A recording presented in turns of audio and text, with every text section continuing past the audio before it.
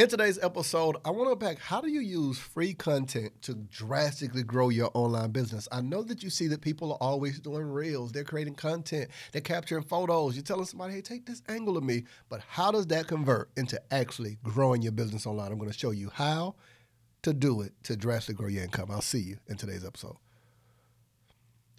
Welcome back to another episode of Monetize with Marcus podcast. I'm your host, Marcus Y. Rozier. You're stuck with me. I don't know if anyone else could fill in for me with a name like Monetize with Marcus, but why would you want anybody else? I don't know. Okay, I'm only serious. All right, so in today's episode, how to use free content to grow your online business. I see so many people who get frustrated with social media. They're so inconsistent when they're like, I just don't have the time. I don't want to do it. Well, here's what I say to people. If you get the opportunity to get in front of thousands of people for free, why wouldn't you use free? It is a free opportunity to get in front. And here's what's so dope now. You can pick and choose your tribe, your community. It's like going into a lunchroom in school and you get to choose. Do you want to hang out with the athletes? Do you want to hang out with the cheerleaders? Do you want to hang out with the nerds? You know who you want to hang out with. So on social media, you can follow a hashtag. You can choose a community. You can choose who you want to listen to, who you want to see. But here's what I would say to you. How do you, like this question, I want to answer this very quickly. This episode will be short. How do you use that free content to grow your online business? Here's what I would say to you. Posting is what you do after you've created a marketing strategy. It is not marketing. Now, no, let me not say it that way. It's what you do afterwards. It's a part of it. But you don't start with posting and then figure out later what you want to do. So the question I tell people to ask themselves when they're trying to use a piece of content to convert it into free, before you post, always be able to answer this question. What do I want this piece of content to do for me? What do I want this piece of content to do? If I'm doing a reel, what do I want from it? Do I want someone to click a link in my bio, sign up for something, like, comment, share, engage? Am I just educating people about me? Am I bringing them up to speed? Am I retelling the story of who I am? Let's say you got an influx of clients or people been with you for a while and they forgot what you did. Let's use me as an example. I've written several books, but I don't market myself as an author. So every once in a while, as a part of my comprehensive brand story, I talk about what I've done with books from a communication standpoint, but not to sell anything. Make sense? So when you're using and trying to use free content, you've got to now create content buckets. So let's use as an example your closet. You've got some stuff for the winter. You have some stuff for the summer. You've got some things that are for vacation. You got some things that's for chilling. You got some workout clothes. All of them are clothes, but all of them are for different moments, different opportunities.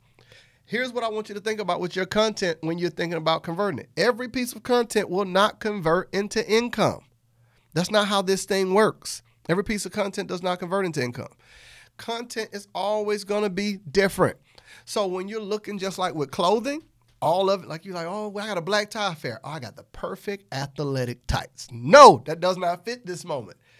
When we're talking about content buckets, you're going to take, just like the example of your closet, what's in your mind and compartmentalize it. So I'm going to teach you a framework that I refer to as E4 that you can use.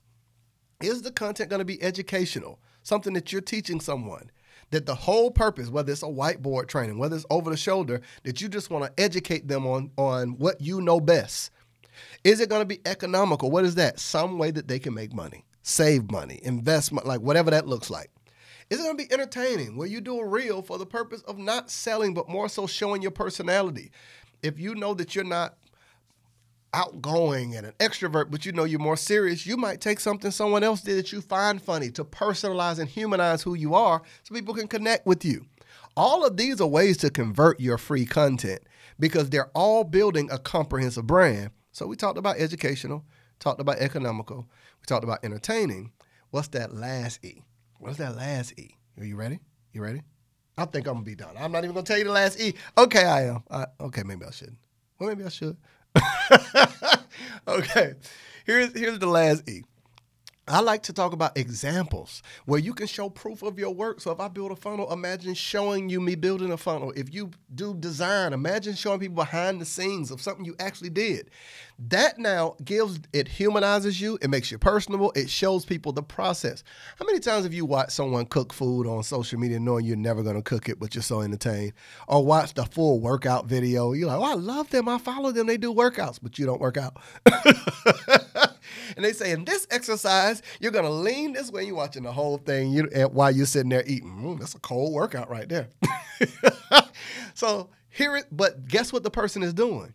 They're building a brand using all these pieces of content. They're also embedding who they are, what they do in your mind. So when you get ready to purchase, you can now convert. You might not convert right away, but on the back end you will. But you should always, with every piece of content, have a clear call to action. So whenever they choose to take action on your E4, you're always present with the same message. And this, my friends, is how you use free content to grow your online business. Hope you've enjoyed this short form episode to show you how you can begin to execute and grow your business online, even if you don't have a lot of followers. I'll see you in the next episode of Monetize with Marcus podcast.